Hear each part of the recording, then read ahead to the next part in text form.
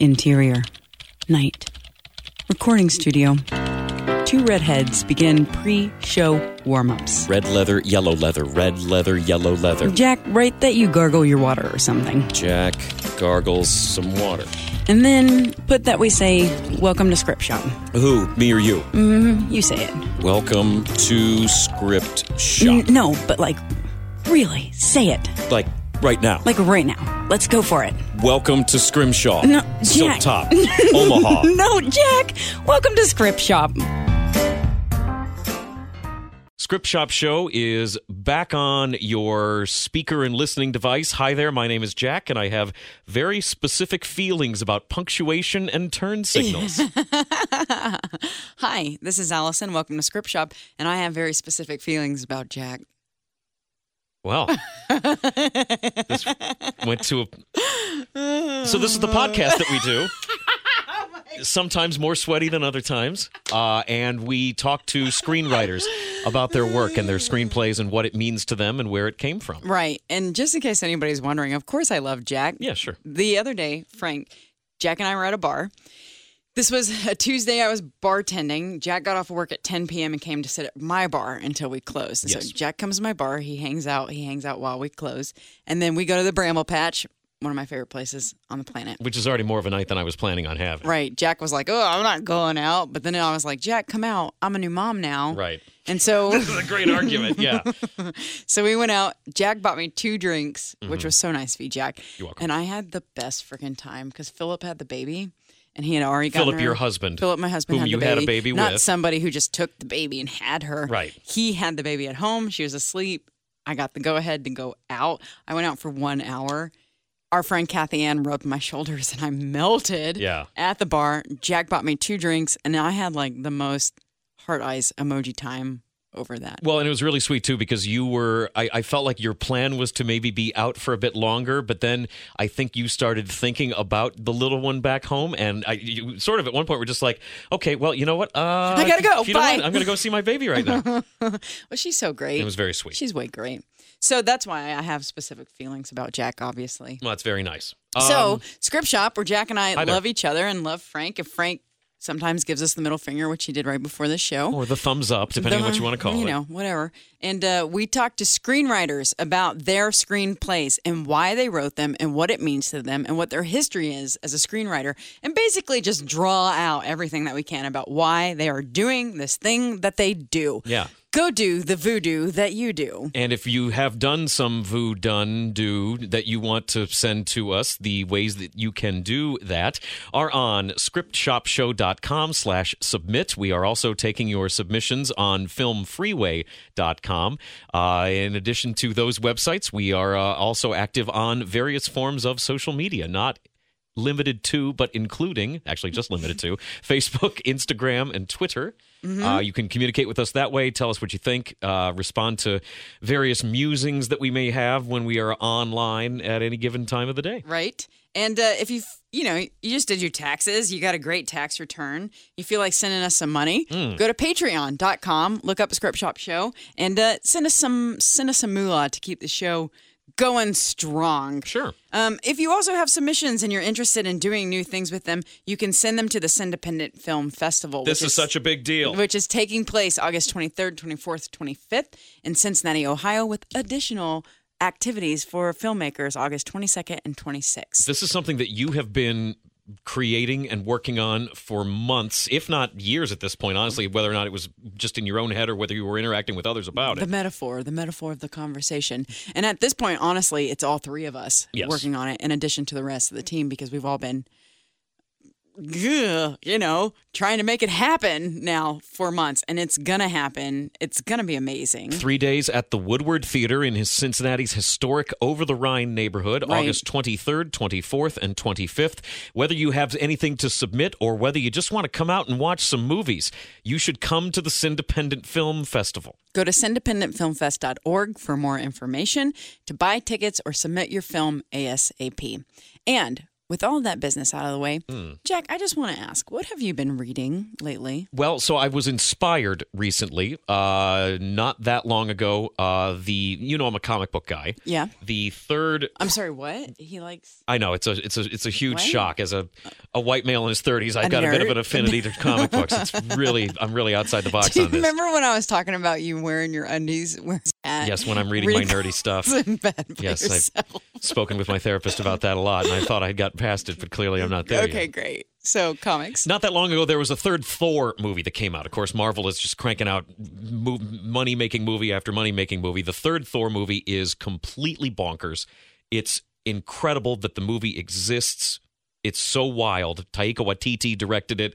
The guy who did the vampire movie, what the heck was it called? Out of the Shadows. He did Hunt for the Wilder People. I was going to say Twilight. No, that's the only one I know. No, there's the Tom Cruise one. Those are the only two vampire movies I know. It's a crazy, bonkers, funny, colorful comic book movie that Thor is in. And a lot of it is based on not only Jack Kirby's work back in the 60s, but also what Walt Simonson did with the Thor books, I want to say probably in the 80s. And ever since that movie came out, I've been rereading my Thor collections that Walt Simonson, and I'm not sure if Louise Simonson was involved in it or not, but it's real bonkers, wild, cosmic, imaginative stuff, and I cannot recommend either Thor Ragnarok or any of Walt Simonson's comics enough. Are they different than other type things? It's just a little. It's a lot more like embracing how wacky things can be. When you're writing anything, you can be as imaginative as you want. But right. I think comics, sort of, especially superhero comics, affords you just this. You can just embrace weirdness, and the Thor books, especially back then, really did that with these weird sort of alien characters. Thor is kind of flying around in space, and when the writers and the artists let their imaginations run wild, it can really pay off great. And so much of Walt Simonson's run on that book back then was like that. It was fantastic. You know what's funny is that as a non-comic book person, I've seen snippets of Thor cartoons throughout my whole life, and I never got them. And I thought that I didn't get them because I just didn't know what was going on. But he was always in space. And that was actually what was going on. It was just weird. Yeah. That's awesome. It is weird. And that's the point to a certain extent. Yeah, that's really cool. Reading-wise, what might you be doing? Okay, so I'm obsessed with this group called All Them Witches. And it's a musical group. And like a band? Like a band, yeah. You could look them up online right now and listen to their music. All Them Witches? All Them Witches. And they just have this like very poetic way with lyrics. And of course, good musicians marry their music with their lyrics, and it's all music. And I've just been obsessed with like reading their lyrics and getting through them and trying to figure out what their different albums are about and kind of just building the heartbeat of them per album. Is there like an overarching sort of theme per album? Are they telling a story, or is it more about individual songs, or sometimes both? Well, I think it's both. Like sometimes things add up to one big thing, but it can be very personal. So I hear a lot of like love songs and love stories, and especially their live album in Brussels, which I've been going through a lot lately. I've never heard of these guys. All Them Witches? All Them Witches. They came through Cincy, through the woodward, I guess last year. I'll play some for you in the break. Yeah, we should. They're great. And maybe if you want to hit, well, you shouldn't hit pause. I shouldn't encourage you to hit pause. But if you want to, that's the nice thing about the internet, right? You can hit pause, listen to this, and then come back and know Allison that much more and know where she's coming from that much more. Thanks, Jack. That's a wonderful thing. So we didn't even say we have Amy on the show yet. Yeah, we have a guest today, as we do here on the show. Sorry, what's wrong with us? I was talking about Thor. It happens. Okay, so today on the show, we have an amazing writer, Amy McCorkle, who has sent us a short script. It's a 30-page, I have written, post-apocalyptic man's world script. It's kind of Underground Railroad-esque. It's on the brink of revolution. And Amy, who is a novelist, is going to talk to us today about her work as a screenplay writer. Yeah, I think it's cool. I always like it when we have people on who have written, say, traditional books and prose and that sort of thing, and then make the transition over to screenwriting. You're going from one medium to another, and the things that sort of have to change between those things. Compressing, expanding, all that jazz. Yeah. So we're going to talk to Amy about Rise. Yes, her script Rise. Should we talk to Amy now? Let's do it. Hi, Amy. Are you there? Yes, I am. Hi, Amy. Thanks for coming on the show. Well, thank you for having me. So, Amy, you are a novelist. You've written... from your bio, it seems tons of books. Tell us a little bit about your history as a writer. Well, I started off, I mean, I was in college and I was majoring in theater arts because I didn't have enough money to go to film school. And I didn't really know what direction to go. I knew what I wanted to do, but I didn't know how to get there. And I took some creative writing courses and I wrote novels. I pretty much self-taught through reading and having, taking English classes. And I just kind of felt my way around. Nobody taught me how to do it. They gave me word limits, so I would set goals for myself and go from there. My first contract, my first legit publishing contract with a small press did not come until I was 35 years old. Mm-hmm. So, and that had a lot to do with health reasons too. So I got my first publication contract when I was 35, and I signed 3 contracts in the same year for different stories. What do you think was the difference? Like, why that year did you get 3 contracts? Honestly, I don't know. I was getting better. I had bipolar disorder. So when I had my breakdown when I was 24 years old, everything, I basically was left alone to write on my own. And it was a lot, probably because I didn't get it right. And I wrote a short novel. It was 50,000 words. And a lot of small presses, that's kind of a sweet spot length where I was submitting. And someone suggested I go to an online writing conference, and it was called Digicon, and it was held by Savvy Authors. And I submitted, and I called it my James Bond for women, like Lupin, Nikita, Girl with Dragon Tattoo kind of mashup. Yeah. It was like romantic suspense. And I was a big fan of the James Bond reboot. I'm a huge movie fan. So I read a lot. I don't read as much as I used to because the bipolar disorder makes it difficult to sit still and to focus. So movies are easier to sit through for me because there's one compact time and it's not like demanding I sit there and focus. So movies inspired me to go after my writing dream. I guess I just kept writing and they took a chance on me, and it was major league edits on the first book. Yeah. But with film editing me, I found my voice and I became better and better and better at what I did. So you said, Amy, I wanted to ask, you mentioned having a breakdown that sort of led you getting to write this sort of first book and get into the world of publishing. I don't want to make you get into things that you don't want to get into, but I mean, having a breakdown like that, that's a very, very, I would imagine, a very intense sort of feeling. Yes, what happened was I couldn't do anything. I couldn't set the movie. The only thing I could do was write letters. Like people talk about hypographia and they'll say, "Oh, I have hypographia," or "Oh, I wish I had it." No, you don't, because what hypographia is the compulsion to write letters, and I would write letter after letter after letter, open letters to famous people. I never sent them, thank God. Wow! But I would send them. So like 1 or 2 I would send out, and I would get an autographed photo back, and that was really cool. But it wasn't enough. You don't really want to make a career out of writing letters. However, the irony is when I started the healing process, when I had the breakdown, I went through 3 different doctors looking for a diagnosis. I had one tell me it's all in your head. And I was like, well, that's the problem. Yeah. But thanks. In 2013, I started a blog, and I called it Letters to Daniel, as in Daniel Craig. But it wasn't about him. They were basically it's like set up like a Dear Diary or a Dear God. kind of thing. Yeah. Where I just journaled every day about what it was like to live with bipolar disorder. Wow. And it talked about my memoirs growing up having been abused as well. Yeah. And the memoir covers a lot of things. And I compiled it into a novel called Letters to Daniel. And so that's how I channeled my letters compulsion. I used it as a way to break through and share my own story. But that didn't come until after Another Way to Die, which was the first book I was contracted for, No Ordinary Love, which was second, and Gladiator, The Gladiator Chronicles, which was my third book, all of them in 2011.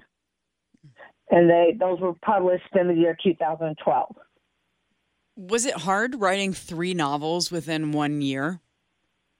Oh, God, I'm going to sound horrible. I know a lot of people who write novels say they hate me because I can write a 50,000-word novel in a month. What? Wow. Wow. It's harder for me to reach the 75K mark. 50,000 tends to be my sweet spot. If I push it, I'm comfortable with going to 60K. But the novel I'm writing now, The Guardian, is projected to go to 75K, and I've only done that one other time. And someone saw a mock-up poster I had for The Guardian, a television pilot script I had written, and I was sharing it on Facebook, and faith-based author saw the poster, and I call The Guardian my faith-based mental health advocacy fantasy series, and I write it as a television series, but I'm also, it's not actually been produced, but let me just hold an option, just to clarify a few things, but I decided to write it as a novel as well. So I'm writing it as the novel, and I'm writing 1 season's worth of episodes for the package. You said you're getting like there's been an interest expressed in this potentially being a series? Well, the novel, the author who saw it, well, there's 2. The scripts were there is a faith-based content provider called Parables TV. They are in love with the scripts, but they aren't, and they don't have in-house production. Mm. They just distribute already made material, but they have some projects that they feel are ready to go. And when they move to that, when they transition to that in-house production, this is one of the projects under consideration.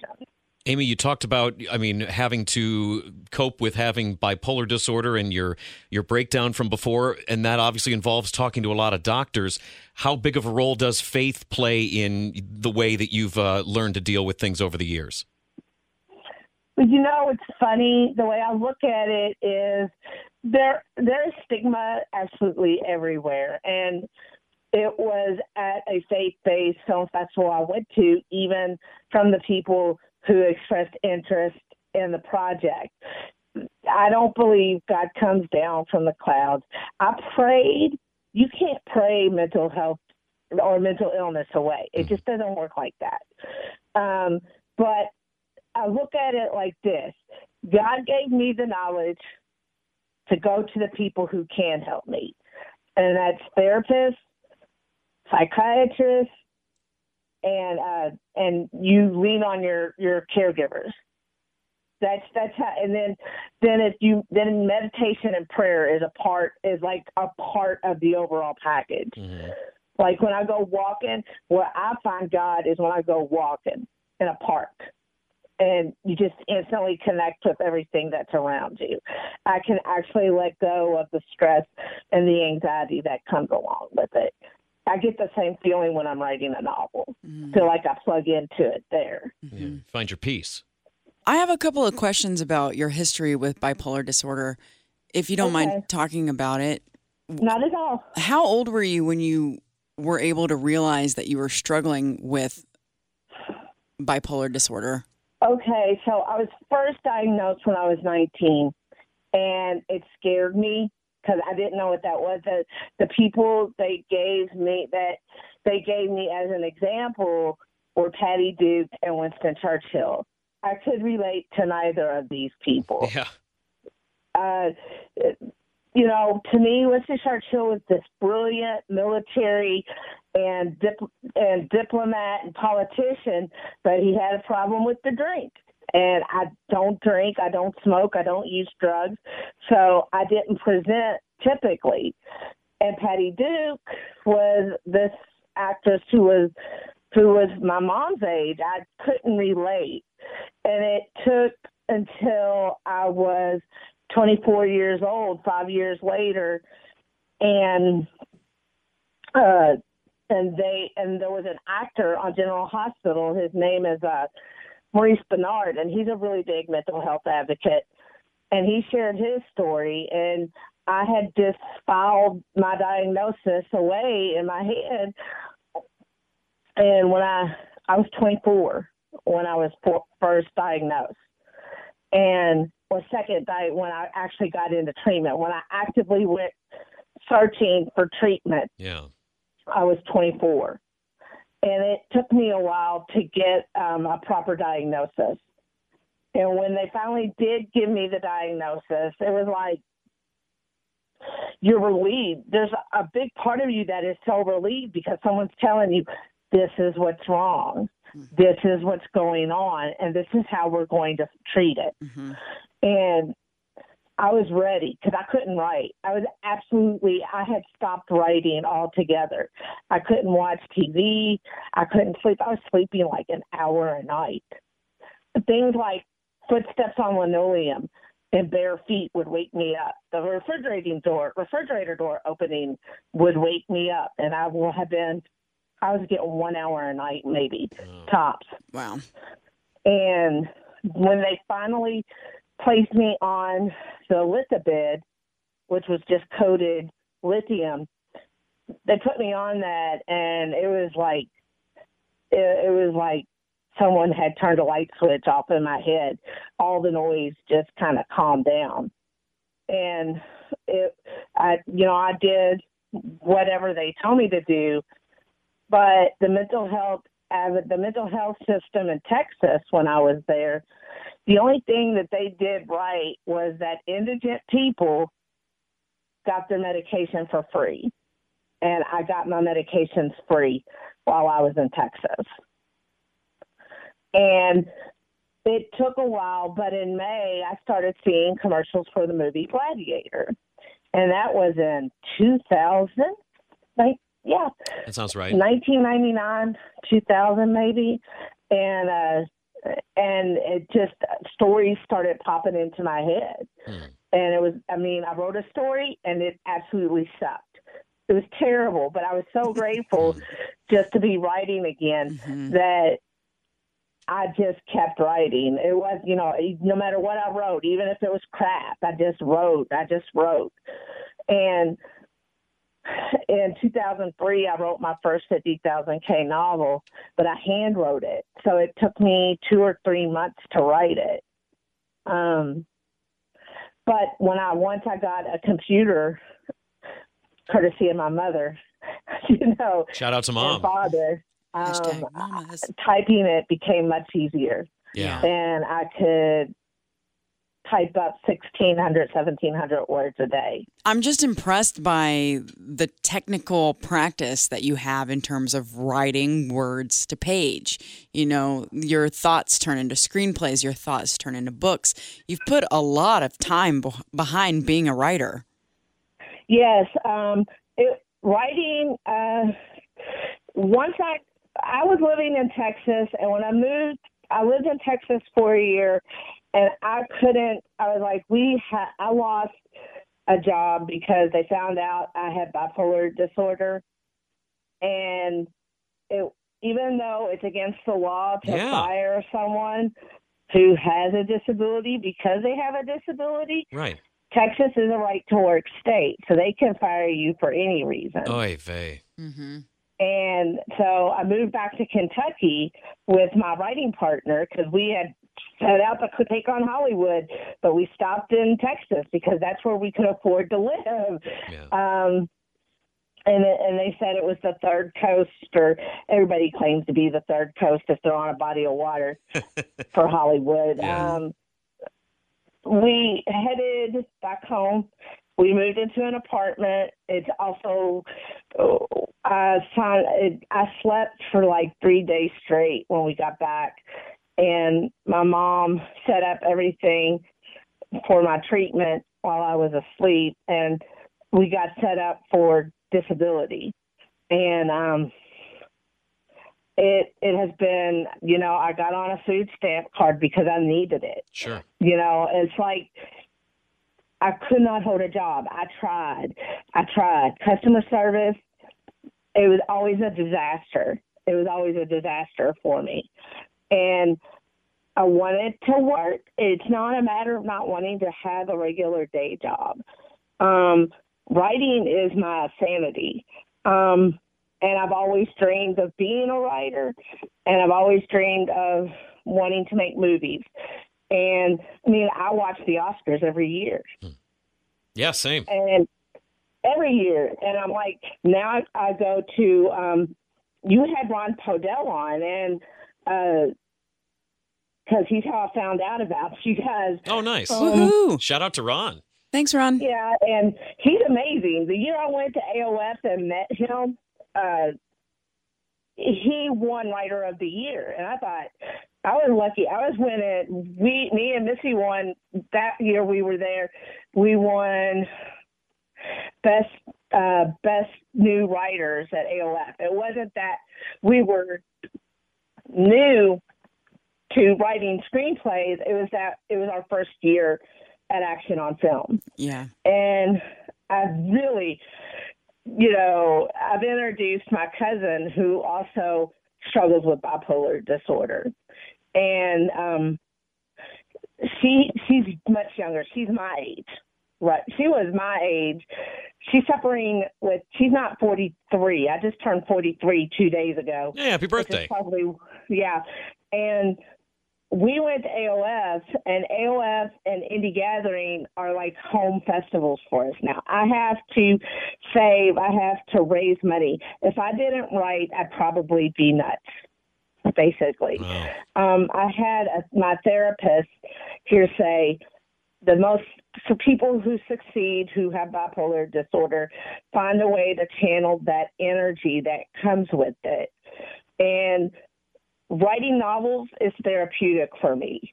It's like if I write a chapter, my goal is to write 1,700 words every day on the book I'm working on, or to get at least 3 pages on a script. But even then, there's a difference. If I'm writing a book, I'm much more chill and relaxed than, say, if I'm writing a screenplay. I've had one screenwriting workshop, and it was 2 days, and it was from Michael Haig, and it was me and my writing partner, Melissa Goodman, and we read a book called How to Write the Screenplay of Your Heart in 21 Days. I think it's Vicki King who wrote it. We wrote several screenplays. I wouldn't show those early screenplays to anybody, but I think in a way we benefited from our 20s of writing bad screenplays because nobody told us we were doing it wrong. We got to write how we wanted to write. And then whenever I got my first book published and worked with an editor, we co-wrote a script called Bounty Hunter, and it won several awards, and including our first one in 2013. And it won second place at Indie Gathering, and it's been nominated several times at AOF and Hollywood Dreams. Mm-hmm. So we've been blessed. Collectively, between our scripts, our music videos, our documentaries, and our short films, we've won over 60 awards since 2014. So you, among the other things that you've written, was the script that you submitted to us, which is why we have you on the show today, Rise, your story of a world gone wrong and the beginning sparks of a revolution to try to end this world gone wrong. That, you talked about a lot of your inspirations of things, Gladiator being an inspiration and Daniel Craig's work playing James Bond. I feel like there's maybe a bit of a Handmaid's Tale inspiration in this script. That I hadn't read Handmaid's Tale, but I knew what Handmaid's Tale was about. Mm-hmm. And when I wrote it, that script won awards everywhere it's gone. I wrote it. It was very dark. I started it off as a book. I started writing it the night of the 2016 election. Wow. Okay. And I was not handling it very well. Yeah. Mm-hmm. And I needed to channel something. It was like, how do I cope with this? How do I process this? Well, I tried to write the novel, and I had to back away from the novel because the novel was incredibly bleak and incredibly dark. And it was triggering me. All these things were triggering my bipolar disorder. And so I decided to write the script, and it was the same way with the script. I could only go so far with it because it seemed like it came to a natural beat whenever they all escaped. And I was like, I can't force myself to go any further. Told Missy, I said, I can't go any further with this one. Yeah. The remnants of Rise live on in The Guardian. Okay. Mm-hmm. So it's evolved. But Rise was probably one of my best. It was probably one of our best efforts. So when you guys had the story, how did you take that, which, you write so many words a day. How did you take that and compress it into a 30-page short? I don't know. It's the best way to put it is we write only so far as we can see each day. Like, I take a pass at it, she'll take a pass at it. And then we go back and forth with it until we get it to a place where we both really think it's a good story.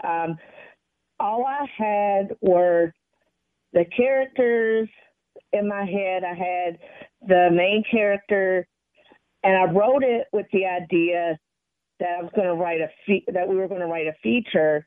And an actors we had worked with on a short called Broken, we were going to hire them to play the lead. But it quickly became obvious that this was going to be effects and it was going to have all this stuff. And it was just basically my emotions coming out on the page for the first draft. Yeah. Okay. And I'm a pantser, so it's like I'm not even thinking. It's like I'm almost channeling it. I write at least on a script, it's at least 3 pages a day. Scripts are different than books. Books, it's a chapter a day. Scripts, it's at least one scene or 3 pages. Okay. We should, I feel like we should probably let the audience in on this script a bit. Yeah. We're going to read, if you don't mind, a little selection from your script, Rise, here to give the audience a little taste of what you've put down on this. Okay. Sounds good. Hang on one second. So this is Rise. We have met Max and Michaela at this point. They are a former couple. Yep. Who are sort of having to be reunited. Max rescued Michaela from this. It's a slave auction. Yeah. Except it's not even an auction. It's a prison. It's a holding cell. Right. Women are being held as slaves, essentially, cattle. And Max has sort of gone on this rescue mission to get her out, and she's trying to remember what led up to this point, because things have been very traumatic, and he's sort of trying to let her remember and not force on her the fact that he knows they used to have this relationship. Right. It's a very sort of post-apocalyptic, like I said, I feel like there's a bit of an inspiration, Handmaid's Tale vibe to it. Right. And I think that sort of gets us to where that sets we're us at. up. Yeah. So I will be reading for Michaela. Jack is reading for Max, and Frank, our favorite Frank. Hi, Frank. Is going to be reading all of our stage directions. I am the favorite Frank. Oh. And we should point out, in terms of the way these roles are written, Max is written as a black man, which I am not. And Michaela is an Asian woman, which I am not. I'm not exactly sure where she's from, though. Yeah, I don't know if it gets any more specific than that. We can ask Amy here in a second. When we get back to it. So this is where we're at. Max has just rescued Michaela, and we're starting to see the beginnings of this attempt at a revolution. Interior, bedroom, later. Michaela wakes again. Summoning all of her strength, she gets out of bed and heads towards the kitchen, where there is the sound of a coffee pot percolating and Max moving around. She gingerly makes her way through the small room, leaning hard to the wall and taking a small photograph framed of she and Max slow dancing by a fire. It captures an incredibly intimate and private moment between them. A look of recognition registers in her eye. She touches the photo and her hand lingers at it. Music plays. Tears glisten in her eyes. She grasps the photo in her hand and carries it into the kitchenette. Interior, kitchenette, day. Max looks over from where he stands, peeking out the blinds. He shuts them. She lowers to her seat and pushes the photograph across the table to him. Tell me why, in a house where you lived with and loved another family, you kept this. His fingertips linger at it. Some things you try to forget and move on. Others leave a mark on you, and you can't move on. Why can't you forget that you want to? Max stares off into the distance. The sound of a woman begging off screen, children crying, the sound of rapid gunfire, and little girls screaming in pain. Max looks back to Michaela. I don't feel like confessing anything. We all have things we want to forget, Max. There are things I could do without remembering. Then I look at this picture and I can't remember the dance, but I remember I felt. I remember how you felt. I remember that these people were falling in love, and I don't know if that woman exists anymore. You talk of me being a revolutionary, and all I see here is happiness, and I don't know if I'll ever know that luxury again. Loving you is something that was as natural as breathing. Something that even in my long search for the resistance leader, that I couldn't forget loving you. I couldn't forget that passion. And your family? Their blood is on my hands. Did you kill them? No, but... Did you stand before them and gun them down? No, but... But you feel like you failed to protect them. That as their husband and father, you should have been able to save them. Tell me you don't remember someone from your past who could have been saved if only we lived in a world where women were valued as more than servants to men, to powerful white men's base desires. Tell me you don't remember, and I'll call you a liar. Michaela stands. Then call me a liar, because I don't even remember my life before now, let alone the specifics of who I could have saved and who I was forced to watch die. Max turns away. I could fill in the blanks, but like I said, some things are best left forgotten. I know your name and mine. I know how we once felt about one another. And I can tell, no matter where your journey has taken you, you haven't forgotten me. But I can't remember you. I can't remember anything. He looks at her, his features softening. Go rest. Know that you're safe, and that here no harm will come to you. Michaela goes, leaves the kitchenette. In her haste, she has left the photograph behind. Max touches it and closes his eyes and sighs. And scene. Oh, that's really beautiful. Amy, there's a cool thing in... I made a note of it. It's specifically on page 7 in that script. Thank you for that, by the way. Yes, thank you. That's beautiful. That little snippet changes me. There's a real specific moment. The idea of memory plays a big role, specifically in that discussion that the two of them are having there on page 7. And I think there's an interesting dichotomy there in that Michaela doesn't remember things and Max doesn't want to. And the idea of wanting to forget is interesting depending on where you're at on whether you remember something or not. Yeah, your own experiences filter into things. There's certain things with my past that there's actually time missing when I was a kid, where I can remember going to sleep one night and not waking up until the following Monday. And there's like literally, I can remember going to bed and not remembering what happened. And it's just, I don't want to know. You know, is it so bad that it would be better not to know? Or would it be, you know, I don't want to know. What I do remember is bad enough. What I don't remember is like, it's like Pandora's box. If you open that box, you know, who knows what's in there? Yeah. Well, man, that's feel like a hard place to be. And I feel like that's the kind of thing that you could, like, from somebody on the outside looking in, like me, I think my natural reaction would be, well, of course you want to know things, but Amy, your experience is so unique to you that you're the only one that can make that sort of a decision for yourself. Yeah. And, you know, you set that thought up very strongly in the world that you've created in Rise, where they are dealing with high stakes consequences and high stakes choices. And you have a character coming out of her past into what the now is, and another character trying to coax her into being this revolutionary and to making a change and helping the change happen. Because ultimately, there is a huge revelation where the characters are trying to create a huge, basically a problem to light things on fire and showcase how bad things have gotten in this world. Inspire people to rise up. Take action. Yeah. You know, it's funny. Once I write a script and once it's done, I usually walk away from it and don't look at it again because it's like I'm channeling something. Mm-hmm. It's hard for me to go back and look at it. Rise was a hard one, because it was so dark. And usually my work, a lot of people who read my work say there's hope. There's always hope in it.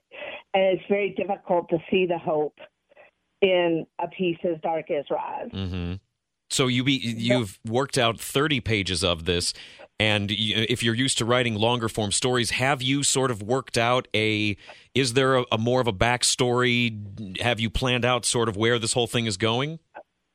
Well, like I said, the remnants of Rise went on in The Guardian, and I'm writing that I'm scripting that as a television series, and I've written a sizzle treatment in the first 4 episodes, and I'm on the 5th episode that we're co-writing, and then I'm also writing a novel while I'm writing that.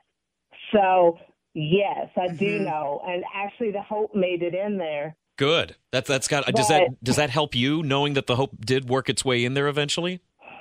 Yeah, but I'm still scared because working in the faith-based industry, there are certain elements that wouldn't be acceptable to them. So I have to determine, is it worth walking down that road, or is it going to be a project that just sits on the shelf because it's too faith-based for the mainstream and not faith-based enough for the faith-based community. Yeah. Wow. Kind of in the middle there. Yeah. Yeah. That's today. It's a good project. So, but I have to decide. I'm at that point because an agent has agreed to look at the book proposal, and the book proposal is written.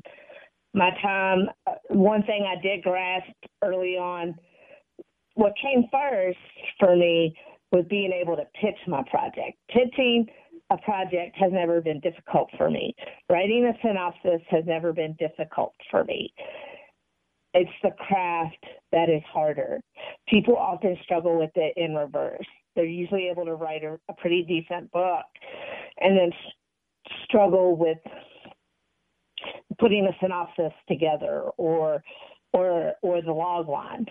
Well, given your track record, definitely. You know, you've had a number of successful books. Yeah. We talked about the 3 deals you got in 1 year. It seems like you just reached a point where you were really able to lean into what your experience is. And I would imagine that aligned a bit with some of the, your triumphs going through your own process of your mental illness and working through that with the professionals that you've had in your life. Yeah. I'm lucky. I've got a couple of industry professionals looking at my letters to Daniel Script, mine and Missy's letter to Daniel Script, and I've got interest in the faith-based community in the Guardian, but it's a matter of finding, yeah, it's a nice script. Yeah, you're good, but if you're not making it, then what use are you to me? Yeah. I'm on to the next. Right. Sure. I'll do things to promote my project, the people who are a part of them. I'll do that all day long. I've succeeded a lot in spite of what's happened. I had 3 agents who lied to me, and they were all local. They were all in the state of Kentucky. And Missy said, if you get an agent, they need to come to you, or you need to go to someone who you need to vet and not be their first client. So trust is always sort of a big thing when you're trying to accomplish producing something or publish a written work. And you mentioned your writing partner, Melissa. I don't know if we've talked to too many people that have like a definite regular working relationship writing partner. What was it like building the level of trust and you said you guys kind of go back and forth. What is your like working relationship to create the things you've made? Okay, well, a lot of times, like, you don't hear on the phone now. Sometimes I'll be at festivals without her. Here's the deal. I'm on disability, so what I have is time, and what I lack is money. And what she lacks is time, and she usually helps me with the money. So I'm often the face of our writing partnership.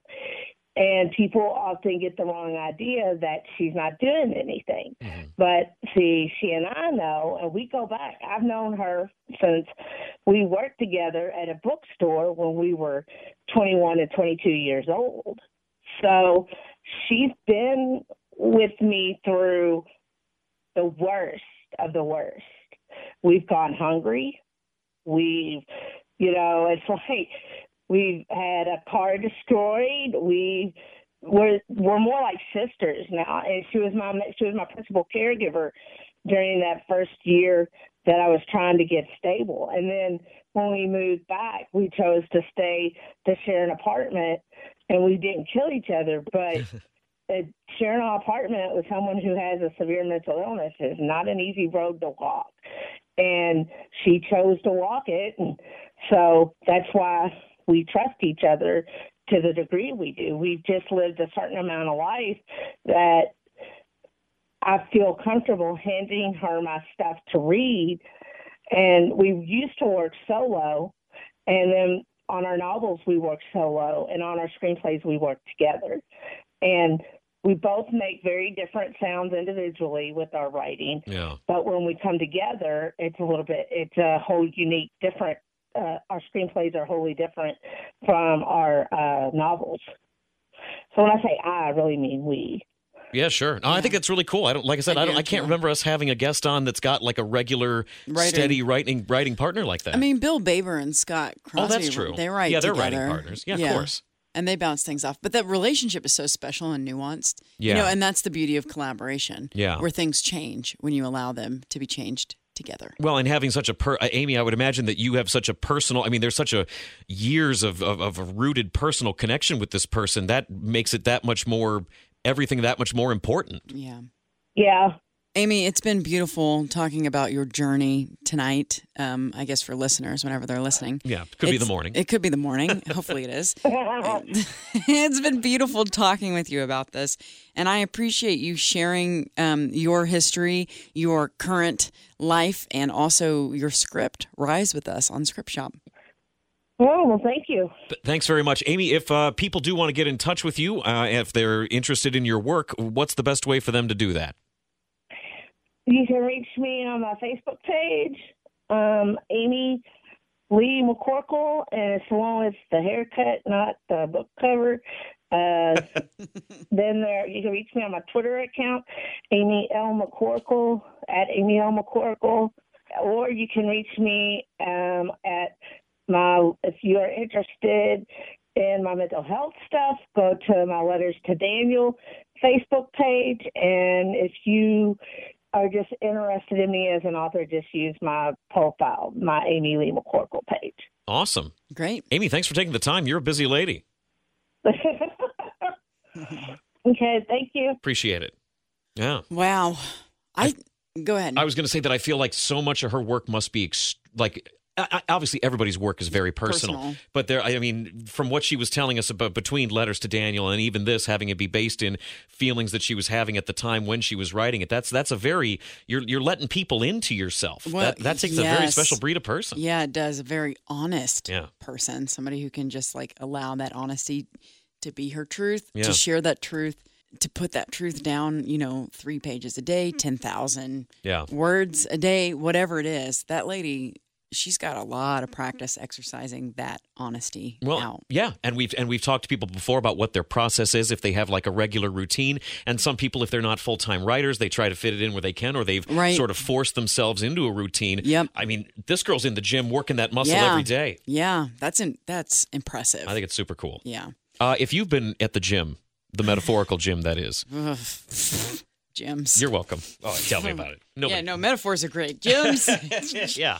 Gyms. Okay, I got to get back in the gym mindset. If you have been at the metaphorical brain gym, screenwriting gym, sitting at a keyboard and working something out, yes, then send us your scripts. Yes, please. You can do that on scriptshopshow.com/submit, or also on Film Freeway. Look us up, Script Shop Show. And don't forget that you can catch us on Facebook, Instagram, or Twitter. On Twitter, Jack is Script Shop Jack, and I'm your bestie, Westy. Mm-hmm. And we love talking to you. So, give us a shout out, leave us a review, give us a rating. We look forward to talking to you. Yeah. Frank, did we... We're still working out all of our little kinks from being away. Well, and I don't know if this is going to be a regular thing of us checking in with Frank at the end to see if we said everything right. See if Dad says we're okay. I think it's a requirement now. Script Shop Dad over here. Big Papa Frank's in on it.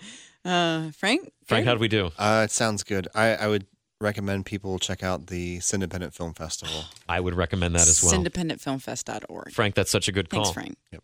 And until next week, friends, that's a wrap. Script Shop was created by Allison West, hosted by Allison West and Jack Crumley, produced by Frank Steele. Thanks to iHeartMedia Cincinnati for use of their studio. Intro music, Retro Soul by bensound.com. Outro music by purple-planet.com. Special thanks to all our guests. Thanks for listening. Thanks for